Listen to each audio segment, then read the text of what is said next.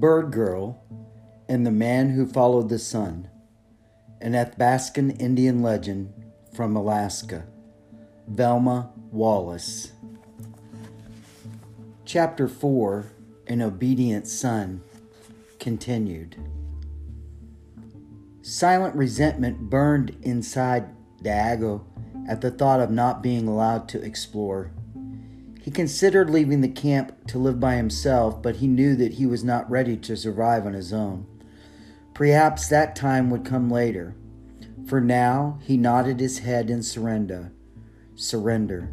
It did not take long for Daigo to conform to the ways of his people. Using the skills that his father had taught him, he hunted porcupines, rabbits, grouse, and ducks.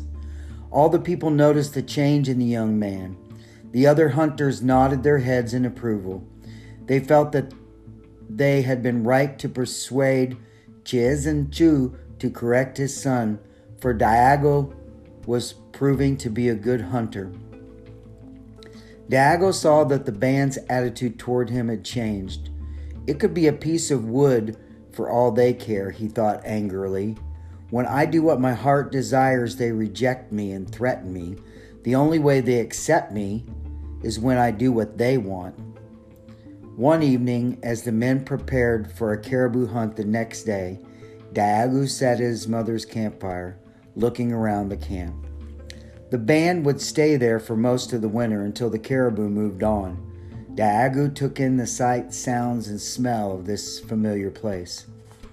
The air was filled with the scent of recent rain, which mingled pleasantly with that of the ground, trees, and smoke. Children laughed, and their parents could be heard hushing them in case animals were nearby. Although this way of life was familiar and comfortable, Daigo wanted more. He felt certain that if he stayed with the band, never leaving to follow his dreams, his spirit would slowly die. A few feet away, Daigo's mother, Sharinya, watched him. She remembered Daigo as a small, robust boy who always had a look of wonder on his curious face. It had always been a joy to watch him eagerly explore the world around him. Now he seemed sad and preoccupied with his thoughts. Sharinya remembered how she had wept when she miscarried the son before Daigo. She and her husband had been confident that their youth and strength would protect him from harm. They were stunned by the loss of the child.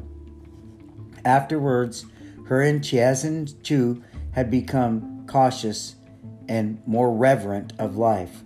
When Daigo was born, they had feared they would lose him also, so they had become overprotective and indulged his wishes instead of disciplining him. In that way, they had spoiled him.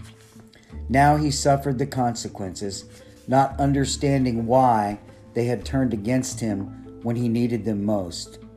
One day, Sharinya told herself, he will understand. She called to him.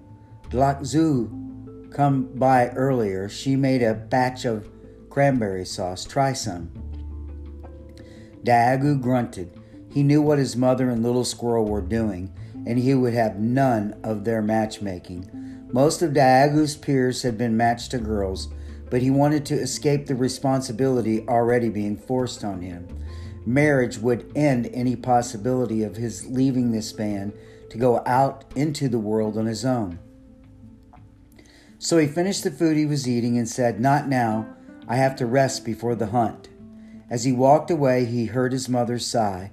Daigo regretted that he would never satisfy his family. His family wanted him to be a hunter, and his mother wanted grandchildren.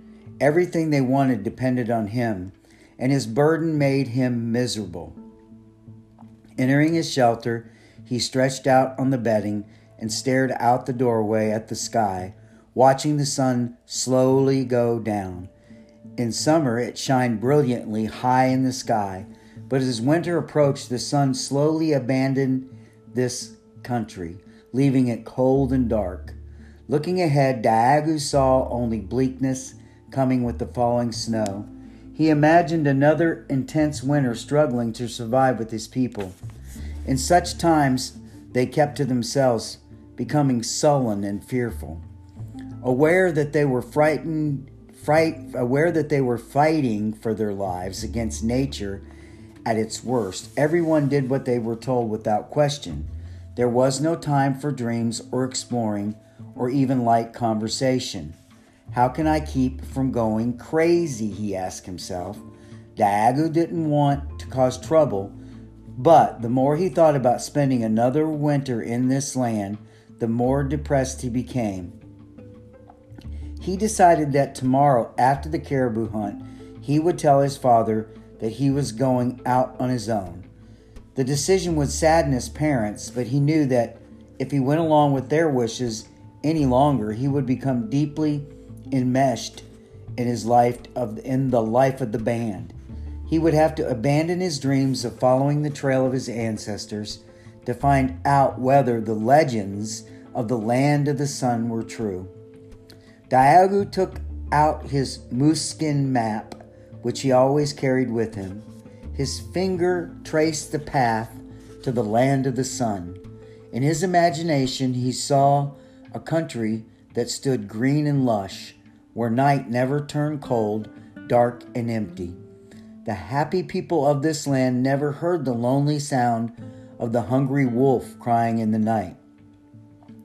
Life was easier there, and men did not need to trudge through deep snow in search of moose that could not be found. Such a place had to exist, but the elders told such vivid stories about it. Daagoo resolved once more to find that place. Then he closed his eyes to sleep.